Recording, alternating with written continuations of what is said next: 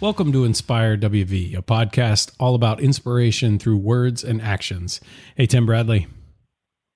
Hello, Eric Nutter. How are you? I'm doing well, sir. How about yourself? Doing fantastic. Yeah. A little different this week because I'm not with you, so I apologize now to our listeners that my voice and volume may be a little off.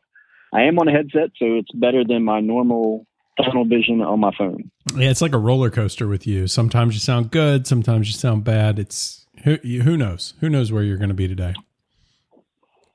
I'm all over the place. Yeah. Where are you, Jay? Are you sitting? Are you standing? Are you outside? Inside? What are you doing?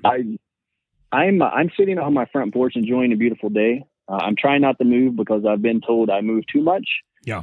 Mainly by you, and I sound better when I don't move. So I'm trying to be a statue on my front porch. People have waved at me, and I probably upset a few because I haven't waved back. But I've been afraid to move my arms. This is my my subversion plan to get you, not as active, so that I can catch up to you. If you're not today's active, a good day. It's working. It's working. So, but I saw you. You finally got back to the gym. Is that going good? I enjoyed it. So my gym is opening 3 days a week. They did Friday, Saturday, and Sunday last week. We were a little busy with some stuff, but I was able to get in for almost 2 hours on Sunday. It was nice. There was only a few people in there, so we were able to still social distance, cleaning everything down, and it was to get back into a little bit of my routine. And it was an inspiration for me just to feel good again and work on one of the things that I enjoy doing. Okay. Well, that's good. I'm glad you're finally able to do that again. I know that was weighing on you. Yes. So yeah, because it's one of those things like, we've talked about it before. There's a lot of things that we enjoy doing. Then kind of being told you can't is always the difficult side of it. Right. You could have worked out from home. I did a little bit, but it's been difficult to stay committed to that. I mean, I've got a few things here. I did some 30-day and 28-day challenges to stay active. Mm-hmm. So I wasn't completely immobile, but at the same time, you're sitting with the computer, you've got work you got to do. It's sometimes it's difficult to get away and do a few things. So you are back at it, and that's awesome. And today we're going to talk more inspiration. And the topic I think we're going to talk about today is what inspires some of the most influential people out there, the top leaders out there. And so this is a little bit of an older article that I came across on Forbes, but basically LinkedIn has this thing that they did a few years back called the Inspiration Index. Mm-hmm. And basically what it does is it asks its members to say basically how inspired they are. And so they're taking the demographics, they're taking the data, and they're kind of translating that into seeing who's more inspired, who's less inspired, and then looking at it by demographic and age and that sort of thing. It's kind of interesting. And they said, so they had 3,200 respondents, women under the age of 29 tend to feel less inspired than men at that same age. But then as they age, women older than 65 are considerably more inspired than men of that same age. So it's kind of interesting. It's like it shifts. And as they get older, women become more inspired than men, I guess. What do you take from that? I can see that. I mean, it's one of those where a lot of times at that age of under 29, the females in our society, are they trying to start a family? Are they continuing on with education and a career? So, they're working for that inspiration and then trying to figure out where they want to go. Mm-hmm. I think as they've gotten older, they've made that decision. They're straight laced. Here's what we're going to do. And I know, especially with my wife, when she makes a decision, this is what we're doing. So I just think it's one of those things with once you become comfortable with yourself And I think a lot of times as we've gotten older, we've gotten more comfortable. Mm-hmm. But at that younger age, we kind of struggle sometimes to, we say we're trying to find ourselves. And in that same scenario, where's our inspiration to continue on with what we want to try to do? Yeah. Yeah, I could see that. Yeah. And I think also maybe there's some level with men in particular, because if their inspiration level is declining, that may in part be due to their own mental understanding of where they're at in life. Like the older they get, the less they can do. And maybe they're becoming less inspired because of that, like physically. I think some of it is too, is I'll speak for myself. I'm 40. So you always hear, once you get to this age, you start losing some of your strength, some of your capabilities to do things. So along those lines is like, how can I continue? How can I continue to do this stuff and, try to grow that? So we look at that perspective of, all right, when I was in my 20s, I could do this. And now that I'm in my 40s, well, I can't do it as much. So, I think that's where that inspiration kind of starts to decline.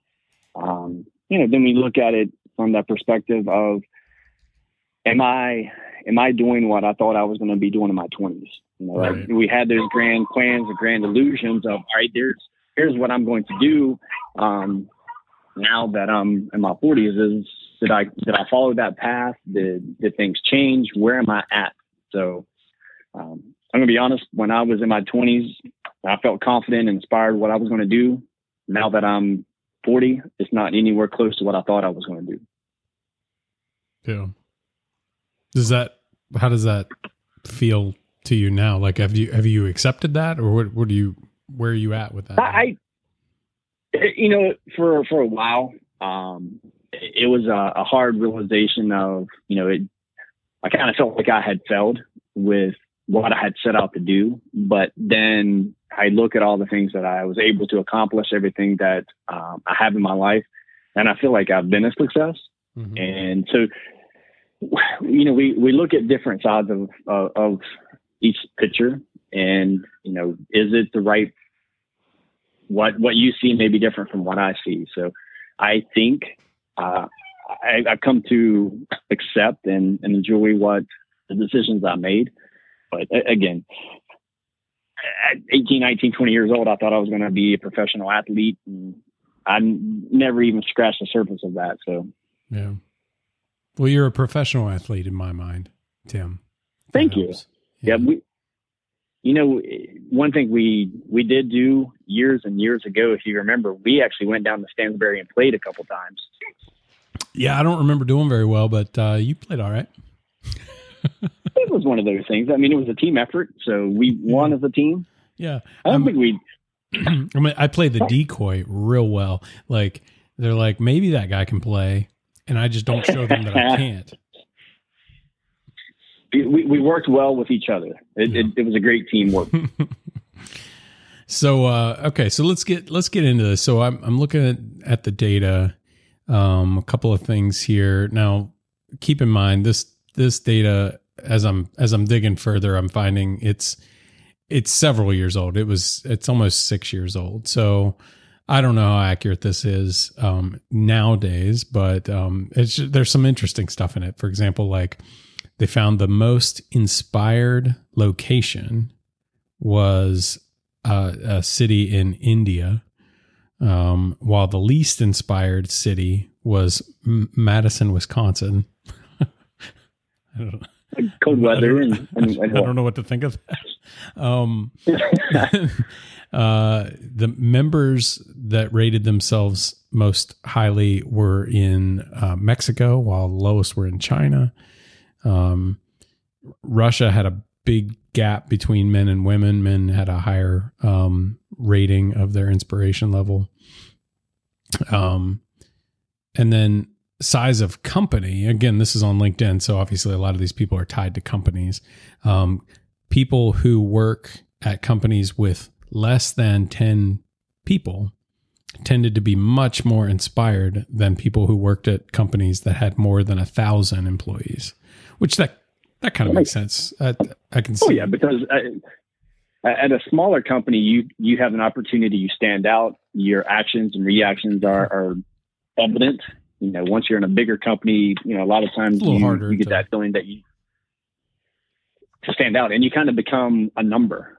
Yeah. And when you become a number, you don't feel like, what's my inspiration to try to improve, because I'm just going to move up another number. Yeah. Yeah. I see that. I would also argue that it's a perception thing. It's, in certain companies, there's a cultural, gap that forces people who are part of it, just, one of the numbers, to really never be able to kind of make their mark. But if I feel like you can still make your mark if you really want to, and you've got the skill and the capabilities to kind of show yourself there, you have the opportunity to make a mark, no matter what the size of the company is. Oh yeah. But everyone's got their perception, and I've never worked in a company that had thousands of employees, so I can't say that for sure. But the company I'm with today has, we have over 300 associates now. When I first started, it was probably in the mid 400s. And I wanted to make a mark, and I wanted to do something, and didn't let my relative unknownness coming into the business, kind of hold me back. So anyway.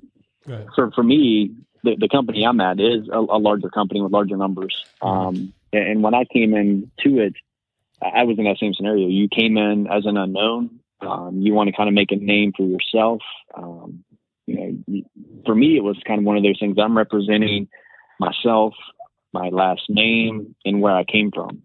So it was one of those things where I wanted to do everything I could to stand out. I started as a temp, and they had given me this task, and I got it done within like 4 hours. And when I went back to them, I said, "Hey, this is done." And they looked at me and said, "Well, that was supposed to have been all week."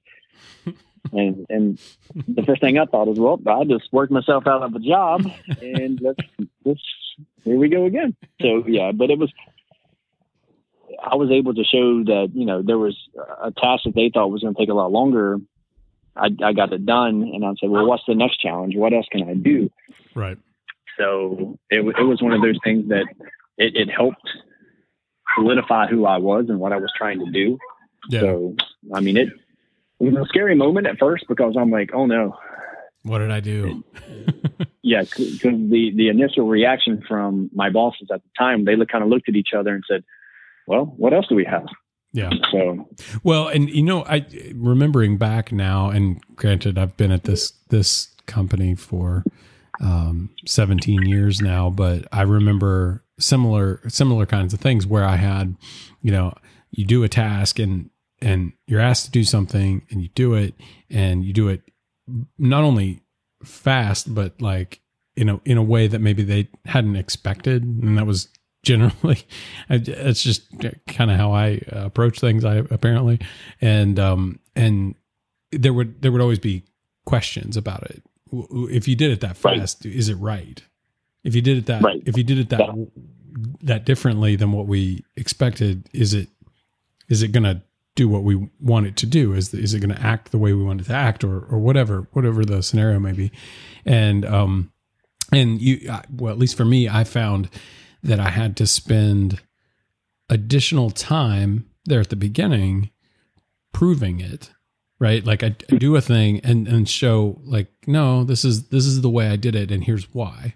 And I had to explain the why. But then once you build up that credibility, once you build up that trust, and that's what it comes down to a lot, is trust. But once that trust was there, then you don't have to you don't have to spend quite as much time explaining yourself, because you've already built that up. I think we've all kind of run across that if you're around our age. whatever profession you've gotten into. You always heard that kind of phrase of, well, this is how we've always done it. This is how it's always been done. Yeah. Well, times have changed economically, socially, all the way down the line of where we're trying to go as a society. So yeah, there's things, to your point, that you did it quick, you did it accurate, and you kind of had your method to it, and it worked. So you've become an inspiration to them to say, all right, you cut down time, you did this, but how did you do it? Because this isn't how we did it before. Right. And I ran across the same thing. I'm sure our listeners have experienced something similar as well, but it's one of those things that, we don't have to reinvent the wheel to do something, but at the same time, if we can find a quicker way to do it and it's accurate, by all means, let's try it. Right. Now, this next stat, and then we'll get into like a couple of the folks in the list, but this next stat is kind of interesting to me, considering. So they rated, or they averaged the respondents by their title or by their role, and people, as you might expect, people that are owners of a business, they ranked highest. So that on a scale of 0 to 100, they have an 81 in terms of inspiration. Their inspiration index is high. People who are partners, directors, they're about 10 less than that. So they're in the low 70s. People who are in training, they're also in the 70s. But people who are managers, middle managers, have the lowest inspiration level. I just find that fascinating. It's like and the main reason I find it fascinating is because what tends to happen in business, or at least what I've seen, is people who do well get promoted into a management role because you do that thing well. So why don't you manage that thing? And then to see the inspiration level apparently fall off or be lower than people at a higher and even lower level. They are the lowest of all of the titles. That's kind of fascinating to me. I can see that from personal experiences, and I think you can reflect, and there's a perfect combination or analogy you can look at is the middle child syndrome, right? Because in that scenario, you've got people below the middle manager that is getting attention. They're trying to build themselves up. You've got the older child or the senior manager level who's at the top. They were the first ones there. They understand. And you've got the middle child or the middle management person who, they have been there long enough. They've made that step from the low part to the middle part, but how much longer does it take to get to the top? Right. Is there a progression in place? And I've seen it before where you get into that scenario where you've got too many chiefs and not enough Indians. And that's, you've got too many bosses and there's not enough people below them. I've seen companies where there's managers of no one. So when you get to that level and you have a title of manager, yet there's nobody reporting to you, that starts to me, that raises some red flags, because, when you start looking from the top down, I have a person who's a manager that has no oversight of anybody else. Why do they have that title? Right. So, where's the inspiration? Then if you have a title, a lot of us get to a point where, I want to be a leader. I want to be the person that people can come to. But if people aren't coming to me, or if there's no one to come to me, where can I inspire somebody at? Mm-hmm. Yeah, 100%. That's a great stat, though. I like that because it's perfect. I've seen it again. You see it, and I've seen it a lot from the sporting aspects of things with kids. Especially if you have a middle child, and they're trying to get attention from both ends. They don't know where to go. So it's like, all right, where can I pull that inspiration from today? And that middle manager is that kid right there, where they go into work and they do their job, but where am I going to move to? Who am I going to help today? And it's a difficult line sometimes you have to walk across. Exactly. All right. Well, let's take a look at. I think we've got enough time left here to talk about at least one of these quotes. So I'm going to give you a few names. I don't know if you'll know all these people because I don't know all of them. Okay. And you pick one, and I'll read you what they had to say about inspiration. So we've got the first one I know, Richard Branson. Okay. All right. We got Naomi Simpson. She's apparently a business owner in Australia, I think. Okay. We've got Catherine Minshew. Bless you. The Muse. And John Steinberg. What do you want? Let's go with Branson. Branson. All right. John Steinberg, by the way, is BuzzFeed. Okay. Richard Branson. So his answer to what inspires him was game-changing people everywhere. He says, my professional inspiration has no separation from my personal inspiration. It is people who will stop at nothing to make a positive difference to other people's lives. I am fortunate to come across quite a few of these game-changing people, and the desire to help and keep up with them is what drives me. He said, if you are a creative, then inspiration can come from anywhere. Creators are never fully satisfied. They can always be better. They're determined to change the game for good. I would love to hear what motivates you to where do you find inspiration? So he was sort of asking that, to anyone who was reading it.